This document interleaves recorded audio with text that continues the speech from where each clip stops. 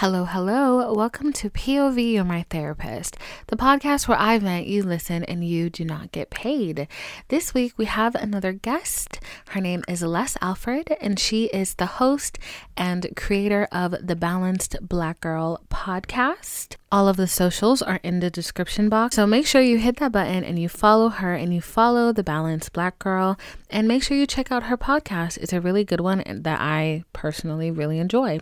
The second thing that I want to let you guys know is that this episode, I was so sick. I was fighting for my life. I was so ill, okay? I was hopped up on meds, okay? Your girl was going through it. So my voice sounds even more like a toddler than it normally does. So just gonna apologize for that because I was really sick. Like, I don't think I've ever been that sick in my life. So without further ado, here is Les's POV. Today on the podcast, we have Alfred. Was that right? Mm-hmm. Okay, slay.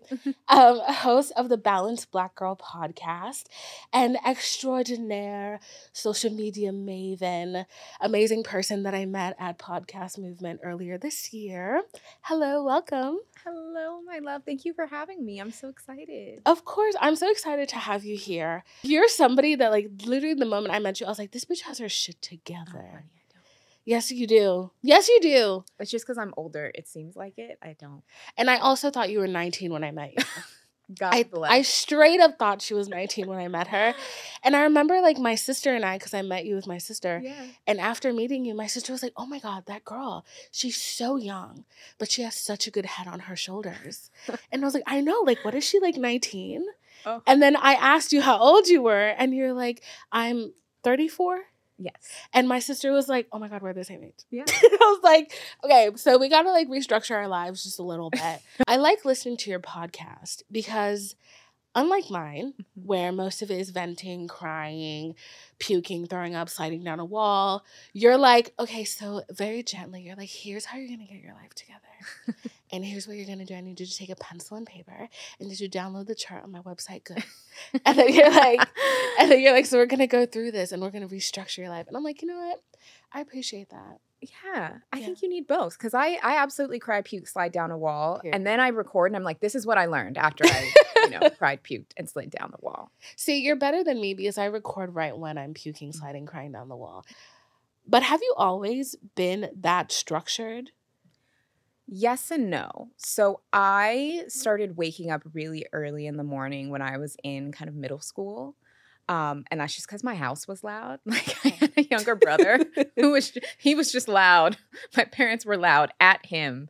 And it was just a lot. And so I would just wake up early before they all woke up just to have a peace of mind. I would listen to music quietly. I would do my homework. I would draw. I would write things down. I would just do all my chilling for the day in the morning before my family woke up because later in the day there was no chill. Okay. So it wasn't necessarily the same as the wellnessy stuff, but I got used to kind of waking up early in the morning. And then in my early 20s, I entered the workforce, was mentally unwell because that's what corporate does to me, which I still, deal with.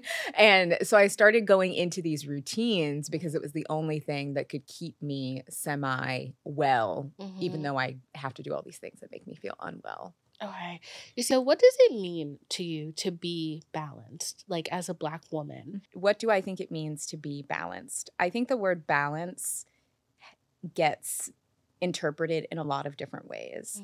And I think when people interpret balance to be equilibrium, like all things equal, you're giving 100% at work, 100% at home, 100% in your relationships, 100% at the gym or whatever, and they're like, you can't do that. No, you can't. Nobody physically can. That's like math.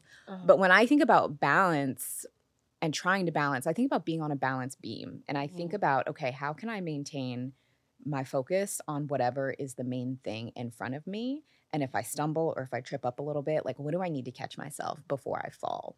So maybe that's a wellness tool that helps me catch myself. Maybe that's time with my people that makes me catch myself. Maybe that's travel and a new experience that helps me catch myself. And knowing what my needs are and how to either meet my needs or get help meeting my needs, depending on what they are, to stay on the beam is how I personally think of balance. And I think that that can look very different for different people depending on their circumstance. One of the things that I've seen for a long time is whiteness kind of co-opting the wellness space. So when you go to a class or you go to like a new experience that you're the only Black person there, how do you get into a space and not automatically feel victimized that you're the only you there? As far as the wellness space and what that looks like. I mean, interestingly enough, I was at a yoga class this morning where I was the only Black person there. And I think sometimes that experience varies. So I think if I would have been in that experience and I maybe would have experienced like a microaggression or something where the teacher maybe assumed that I hadn't done yoga before, even though I'm like a 200-hour instructor. Oh my God. Okay, slide which has flags. Slide flags. Which things like that do happen, then I'll be like, ooh, child, no, not for me. If I can go be on my mat and mind my business, would I love for there to be more of us there? Yes. And also I'm there to be on my mat and to breathe and to move my body and get my practice in. So maybe that's a cue for me next time to, if I found a space inviting, bring a friend with me so that there's more of us there and bring more people with me into spaces so that there can be more of us there if I have a foot in the door. And that's really how I started Balanced Black Girl. Was I had been a wellness creator for a while and I was starting to gain momentum and I was starting to get invited to wellness events and to speak on wellness panels. And then I'd look out in the audience and like there'd be none of us there. And I'm like, but I know that we're interested in being well too. So what's going on? So I started the podcast to introduce my audience to other Black women in wellness, just to be like, hey, y'all, here's another person you can follow for XYZ. Okay, you're interested in learning more about friendships? Follow Dr. Marissa Franco, for example. And so I think part of it is creating the spaces that we want to see, continuing to show up to the spaces and bring one another with us to pull up so that if we are the only, that's a temporary thing. And also like not looking to people who don't care about our well-being, not asking them to center our well-being because they don't care. Ooh. The first thing you said that is so, just in this conversation, I've realized so many things about myself is I do think that balance is 100% here, 100% there, but mathematically that makes no freaking sense. Right. And the analogy of a balance beam is so smart. And I never thought about it that way. That balance is keeping on a straight track, is making sure like you're in tune with like your humanity, one.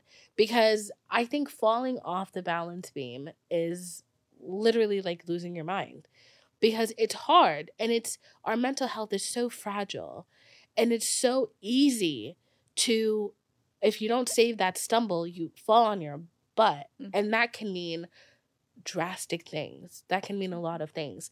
So what's your favorite thing in your wellness toolkit that when you feel yourself stumbling on the balance beam, that helps you find your center? Breathing. And it sounds so stupid, but connecting with my breath. Like the other day, I was feeling super anxious. I just was like feeling so anxious. I ended up deciding to go work from a coffee shop just to get out of my apartment for a little bit. And instead of turning on music or like a podcast during my walk, I just turned on a guided meditation to listen to while I was walking. And I just was breathing along to it and slowing down my breath and trying to slow down my heart rate. And it helped so much, because otherwise I probably would have spiraled and would have been, you know, crying, puking, sliding down the wall just from how I was feeling and how activated I was feeling. That's the word I like to use. And it just really helped me deactivate myself. And I think that it's the easiest way that we can at least come back to center and be like, okay, what is it that I need in this moment? Yeah. It's so funny because like I know my anxiety used to be really bad. Like crazy. And I also used to be agoraphobic. That's a little fun fact that I like to throw in every once in a while. But I remember that there would be times where I'd forget how to breathe. And sometimes on another side of the spectrum, you're so focused on, you're hyper-focused about your anxiety that something as simple as breathing is not on the forefront of your mind at all. And you just absolutely, it's easy to spiral. It's so easy to spiral. Mm-hmm. The second thing that I wanted to ask was about this 200-hour yoga. So you're a certified yoga instructor. Mm-hmm. Oh my God, okay. Yeah. Okay, so do you do like yoga classes? I do not. Not I currently? don't. No, I never have. So I did my 200-hour yoga teacher training back in I almost said 2001. That would have been impressive because I would have been like 11 years old. Right. And back in 2021, and it was such a great experience. I did it through this organization called The Tree based in LA, and they're all about the intersection of yoga and social justice. So most of us who were in the training were Black and brown. It was all about accessible yoga, culturally competent yoga, trauma-informed yoga, and it was just a really beautiful experience. But I did it just because I really like yoga and I really wanted to understand the practice and deepen my own practice. I'm not like a teacher. I don't enjoy teaching things. I used to be a fitness instructor, and I've just learned that I don't like being a teacher. So I don't know if I see myself teaching. I mean, never say never. But we can say never because I get it. I'm not seeing it, but I do enjoy a good yoga practice. You enjoy like knowing that you have the knowledge. Yes. And also being able to, I think that's one thing that I think a lot of people don't get is that you can be good at something and not want to do it all the time and or monetize it. Absolutely. Yeah. Because over the weekend I did makeup for mother of the groom at a wedding. The amount of people that were like, oh, you should do this as a job. I was like, no. I'm like, one, I don't want to be that close to anybody's hot breath. Right. Two, I don't like dealing with people. Right. And like, three, I'm going to be rude literally in your face. Like, not everything has to be a part of hustle culture. Right. And like, that's another thing that you've talked about on your podcast is how you don't have to, just because you enjoy something, just because you do it, doesn't mean it has to be a part of the grind. Right. So as a content creator and as somebody who is entrenched in the wellness space, who this is a form, I don't even want to call it a job because it's something we enjoy doing. How do you? Sometimes. Oh, yeah. That was a lie. I just lied to you guys. That was a lie. Yeah. Sometimes I hate this shit. Girl, like last night, I really hated this shit. I was like, I want to go home. I miss my dog so bad. Like, get it. Crazy. I get it, girl. Whew. Sad. Thank you for making me really acknowledge my real self. Slay. So as a content creator, I guess a big part of that is acknowledging when we hate our jobs. But how do you separate I think it's two lines. One, the line between not everything has to be monetized. Yep. And also keeping the boundaries of something you love, but still having to do it as a job and not, because we're on this mic talking about our lives. Yeah. How do you keep a boundary there? Yeah. Something that I've done since the beginning of my content creation journey is there are certain topics that I'm willing to go all in on talking about. And then there's certain topics that I kind of never talk about. And I don't even know if people really notice because I am so open about very specific things. And then I don't even put other things on the table for people to even really ask about. Sometimes it still happens. But like, for example, I talk a lot about wellness. I talk a lot about, or I have in the past talked a lot about money, not necessarily like how much money I have, but like managing money and habits around money. I talk a lot about friendships. I talk a lot about fitness. I talk a lot about my experiences podcasting, and I share very openly about those things. But there are other things that I don't really talk about, usually things related to other people and relationships, mainly because those things are also related to other people. So putting some of my business out there would also put a lot of other people's business out there, and they didn't sign up for that. They didn't consent to that. I'm not trying to get their consent every time I want to talk about something, so I just don't talk about it. And that for me has been really, really peaceful in saying, hey, I'm willing to be super open about these things, and I'm willing to keep these other things kind of closer to be just part of my real life for me. And that has been really, really helpful. I also think just seeing it as a formula. Like, do I really, truly talk about my life that much? No, not really. But I know how to talk just enough so that people think they know a lot. They only know the baby tip of the Yeah. iceberg, the baby tip. But Yeah. you present it in such a way that people think they know all about it. Yeah. And that's fine if they think that. But they don't. She said, if you think you know me, you don't. But you know what's so crazy? I learned that lesson the hard way. Yeah. I learned it the hard way. Yeah. Because at literally the second podcast episode that I recorded.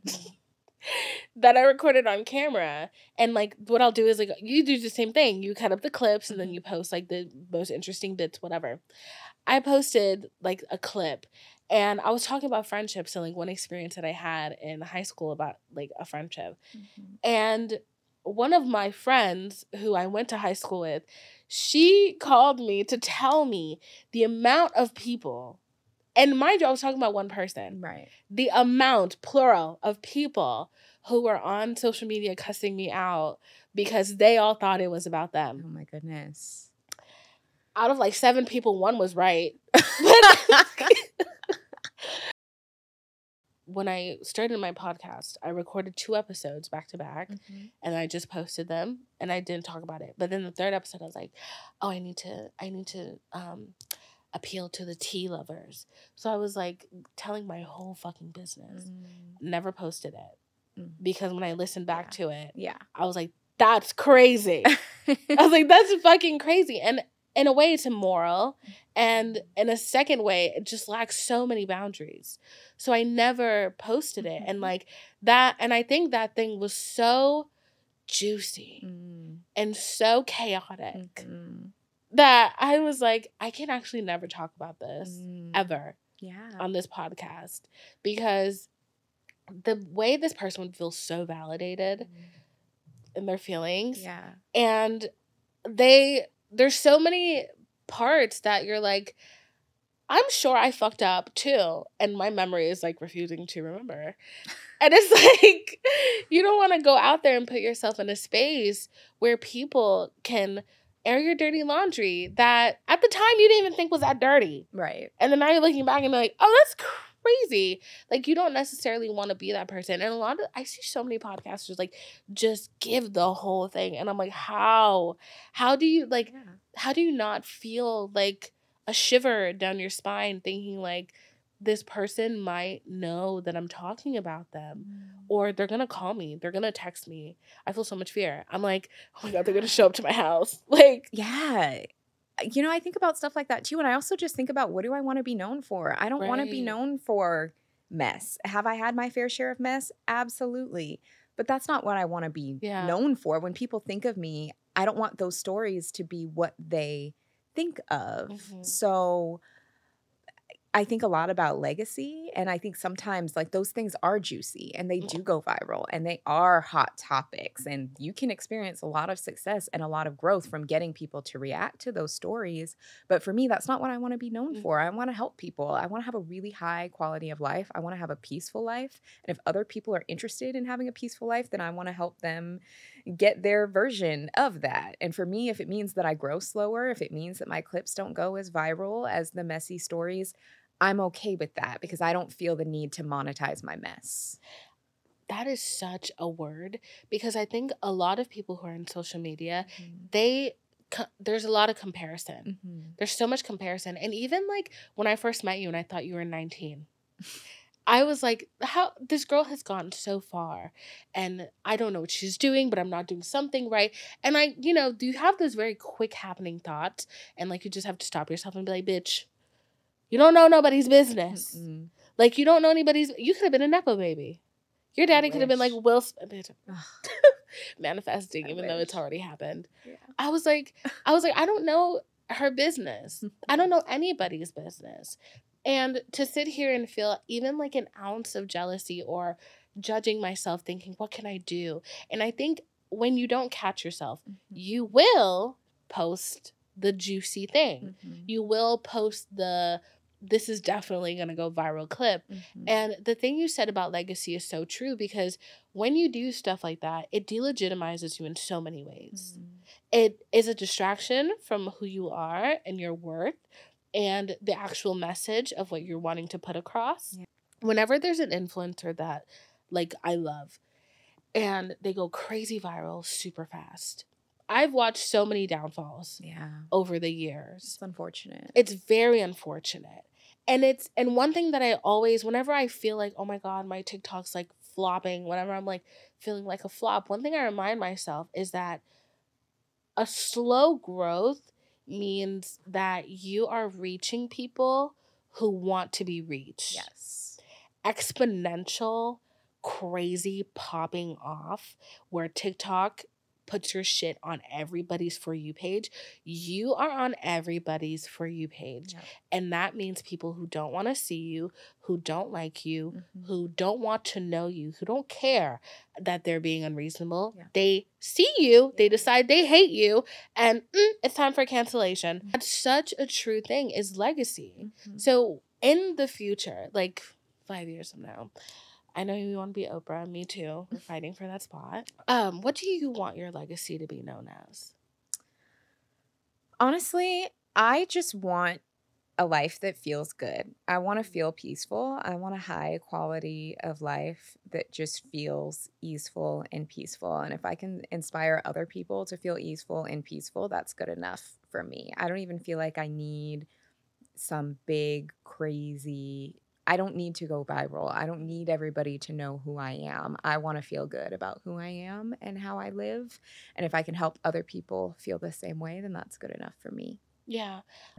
And I keep thinking about what you said earlier about you talk about things that you want to talk about, and you don't feel pressured to talk about things that people want you to talk about. And I think you do a really, really good job at being authentic, even in that limited space of what personally you want to talk about.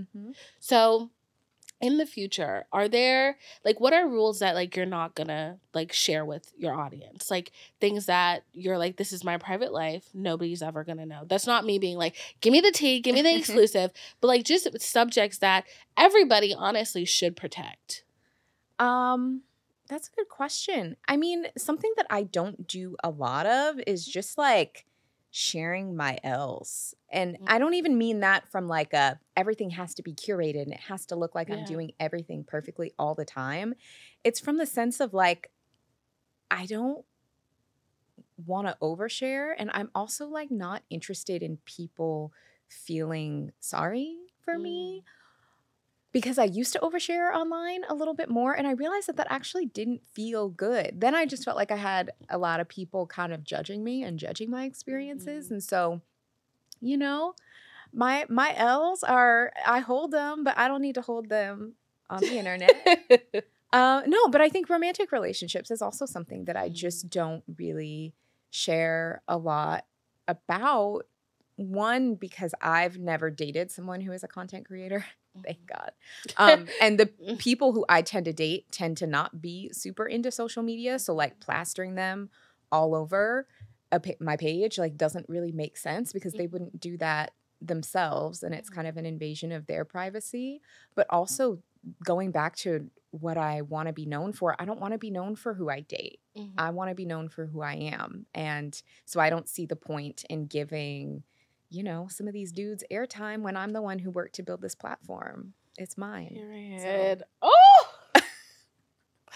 So if you were thinking about getting with my girl Les for her social media presence, bitch, you out of luck. You need to go dig elsewhere. You gonna be behind the camera, boo? You're gonna be taking the pictures. Right. You're gonna be an Instagram boyfriend in the worst sense, meaning you're the social media manager, babe.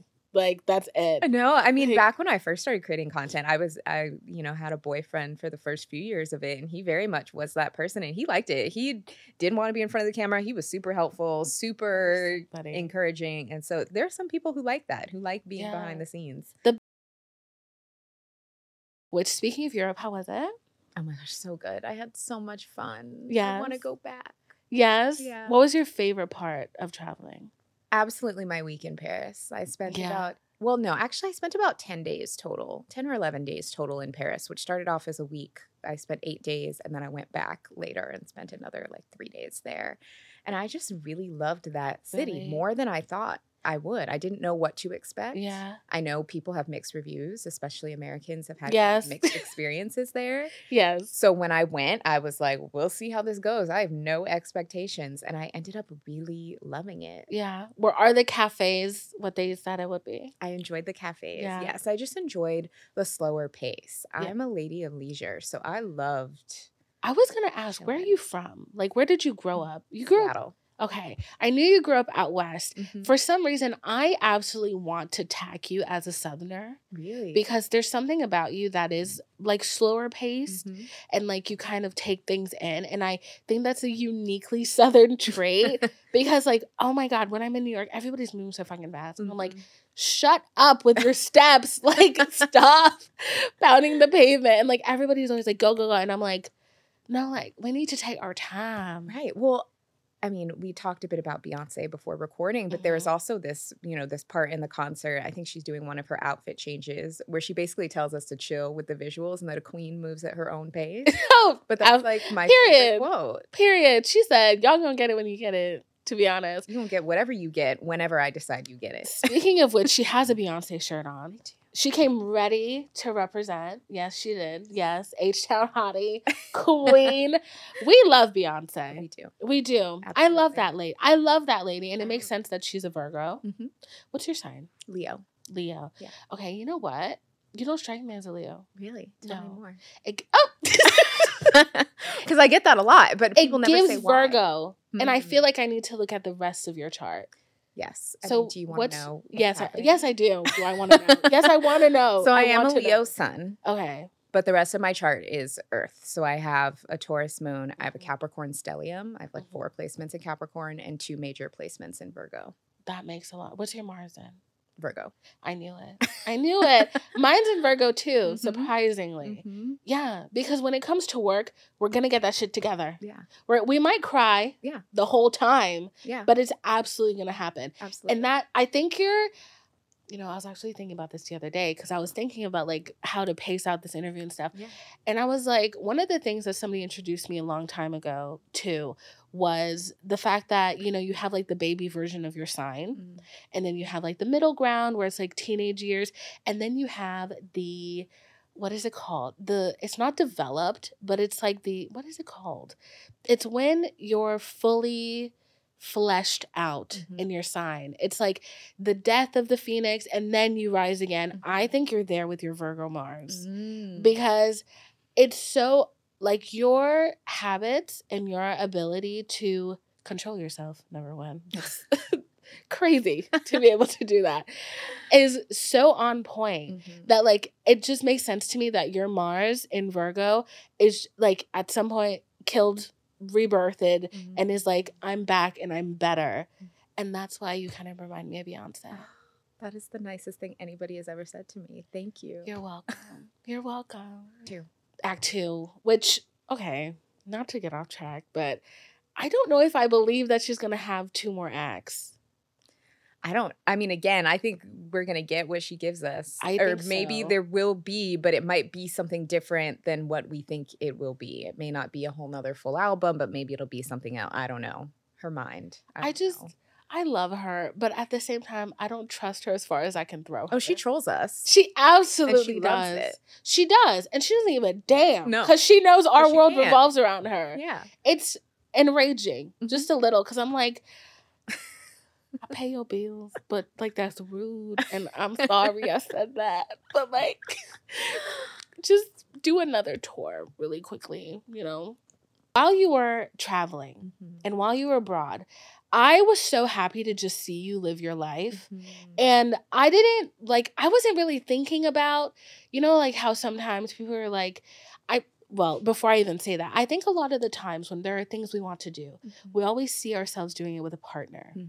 And we always see ourselves either like going with our one true love or like a friend or like a sibling, whatever. As we get older, we kind of lose this sense of wanting to do things with people. And one thing that I was really happy you did was like one day on your story, I read something like, you said something like, stop telling me that you're so happy that I'm not like waiting for a relationship. Like stop conflating me being alone and having this experience with something about relationships. Mm-hmm.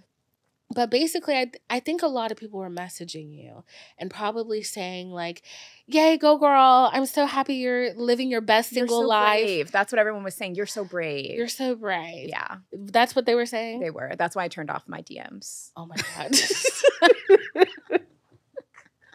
So they were like, were they just saying like point blank, you're so brave? Or like, were they writing paragraphs? Because like, that's It was a mix. It was everything. It was a mix. What were they of all. saying? I mean, it was all sorts of stuff. And it wasn't stuff that people were saying that was like bad per se, but it was just a lot of projecting. And it was a lot of people who had all different circumstances. Maybe they didn't have someone to do things with and they just like wanted to vent about that, or maybe they were partnered and they've never had to do anything alone and they're like, oh my God, I'd be so scared to do that by myself, in a very condescending way. And I was just like, you know what, I'm not really consenting to be the person receiving this, so we're gonna back this up and I'm gonna set a boundary, and You're so people brave. can find other places to talk about that, because those are valid things. Yeah, but I'm not the person who wants to receive that. You're so brave. Mm-hmm. Congrats on living your life. Congrats for existing. Even though nobody so- loves you, wow, you still exist. Like, fuck off. Leave me alone. The way, block. Like, you're so much nicer than me, because like sometimes I really do tell my followers to fuck off. And I'm like, you need to stop. Like, I know, like, I will have girls write me paragraphs about like, oh my God, it makes me so happy that like you're embracing your singleness. But I also think there's a fine line of how you say it. Right. Like, there's It gets admiration. condescending really quick. Yes, there's admiration and there's I wish I was like this, but like just say you wish you were like this, as opposed to saying you wish you were like this but then flipping it and be like, this is why I'm not like that, because what you're doing is so scary and like you're so like, girl, unpack that alone. Also, are you trying to scare me? Because what is the point of you saying this to me? Right. Like, I think it comes down to the fear of change, of doing something different, of, in a way, I hate to say it, but you are brave. You're simply brave for leaving your house and going somewhere that you have no family, your friends aren't there, and you are going to be your own support system. And I think that's something that takes a long time to get to, because I know I had a friend of mine, she very prematurely, I think in her healing journey, went on her Eat, Pray, Love. Girl, she was crying every day. Yeah. Because the distance of not being able to be in the embrace of somebody that's like a rock to you, of really having to be like standing ground, I am my support system here. Yeah. That's like a scary thing. Yeah. I mean, I think, I was also hearing a lot from people saying like, how did it transform you? And I was like, it didn't really, because I've always been my own rock from a very young age. I've never felt like I've had an adequate support system. Like, I love my family and there are ways that I'm close to them, but have I really felt adequately, like, mentally and emotionally supported there? No. Have I felt that from my friendships? And I have a lot of, like, abandonment issues around friendships and friends. And, like, I think people put a lot of, childhood trauma on your parents. I'm like, actually, all mine is from flaky friends. And so I've always been my own rock. And so I think if you are that kind of person where you've kind of had to be independent and you are your own rock, solo travel is not going to feel that different. Yeah. You're used to doing your own thing. You're just going to be doing your own thing somewhere else. But for someone like your friend, that's where I think that those moments can be really transformative. And maybe there is some like really tough moments there, but that can also be a really beautiful breakthrough. And I think when people who have not had that experience yet do solo travel, that's when they get, the crazy transformative thing happen. So, like, speaking to you and, like, what your response there, like, you come across as, like, very independent and, like, in a really beautiful way. So, do you ever get the fear that you will ever step into, like, hyper independence?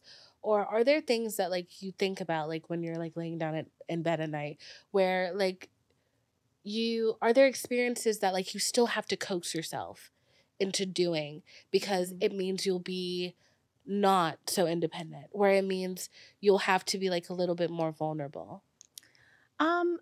I don't worry about being hyper independent, and I don't think that I struggle with being vulnerable. I think I have not yet had access to people who I can rely on. I don't worry about hyper independence because I welcome the help. Yes. I don't have anybody around to help me. Exactly. They don't have the tools, they don't have the resources, they don't have the ability, they don't have the desire. Yeah. So that's what I'm surrounded by. So like I'm comfortable doing my own thing, but shoot, if I met some people who could help me out, alleviate my load, I would give it to them right now. But that's just not available to me right now. I really like that. The way you said that. Me too. I love that. I think I am vulnerable. I think I'm vulnerable a lot. Yeah, absolutely. But I don't think vulnerability looks the same way for everybody. And so, yeah, I think also welcoming other forms of vulnerability. Like this conversation is vulnerable. You know? I was listening to your episode this morning. Platonic Love. The book is called Platonic. Yes. Marissa Franco. Dr. Marissa Franco. Yes. Dr. Marissa Franco. Yes. She said something so enlightening about relationships between women and men and their friends. Mm-hmm. And she was saying how loneliness is a subjective experience, how it's also a flight or flight experience where when you don't have community, it often feels like it's a stress inducer because we are made to survive in a pack. Yeah. So when you're alone, it means you're having to obviously, like, you know, evolution, you know, whatever. But she was talking about how you can have a lot of friends and the love that you experience as a woman in those friendships can sometimes even feel just as fulfilling as romantic love. And I was thinking about that because one of my friends said that to me. She said that to me twice in our friendship. The first time she said it to me, I was 19 and I got pissed off at her. Because I was like, why would you say that? You have so many boyfriends and I just want one. Like, how could you say that to me? And then the second time she said something similar, I was like, that's so true. And like something in my brain like just changed. And I was like, I think about how whenever I go into these dating situations and they don't work out the way I want them to. And from the jump, it's stress. And then I think about like my friendships that I found later in life because I've had a hard girl. The road of friendship has been hard. But they've been just as fulfilling as what I imagine like a romantic relationship to feel like. And it's been so, and it was so nice to like realize that and kind of, and accept that loneliness is different for other people. Once you're past college and once you're definitely past high school, and once you even kind of enter a workforce, people kind of misconstrue entering a workforce as like another extension of college. It's not. It's so hard to make new relationships. It's so hard to make new friendships. It can be, but I like to think of it from a different perspective. Okay, tell me. Because I think though friendships may not come together as quickly or as easily in adulthood as they do when we're kids, I actually think that we can make better friends as adults because we're using something besides just proximity as our connection point. That's true. When we're kids, we're friends with whoever's around, who's in our class, who's on our team, who's in the neighborhood. But are we actually compatible with them? Do we actually have the same values? Do we vibe? Not necessarily. They're just around. Versus when you're an adult, you have a little bit more agency over connecting with people who maybe have the same friendship style as you. Because I think with a lot of friendship issues, that's the problem. Not even that people are a good friend or a bad friend, but they're incompatible in terms of friendship. What one person needs is not what the other person's able to offer, and we try to force it.